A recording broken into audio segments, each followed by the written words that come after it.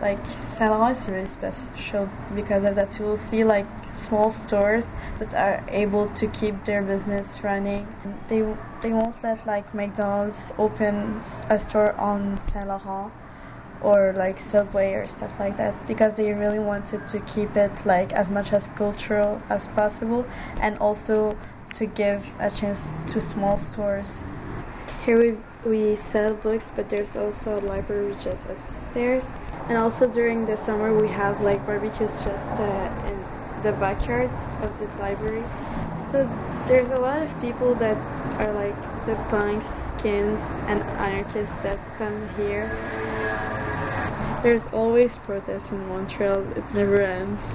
Like whenever the police just see like a black flag or a black and red flag or anything that is anarchist, they will start like they will lose their mind immediately and they will start attacking us.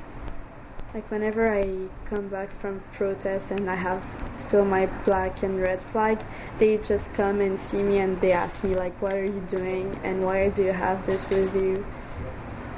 It just doesn't feel safer anymore. And they said that they were going to cut the public workers' pensions and stuff like that. So there was like that was the spark, I think, of this year's strikes and all the protests, and even the police was having the same problem, like with their pensions being cut and stuff like that. But just a week before May Day, they said that the police won't be having those problems, so that the police won't go on strike too, because if the police did go on strike, then it will end up with a civil war or something like that.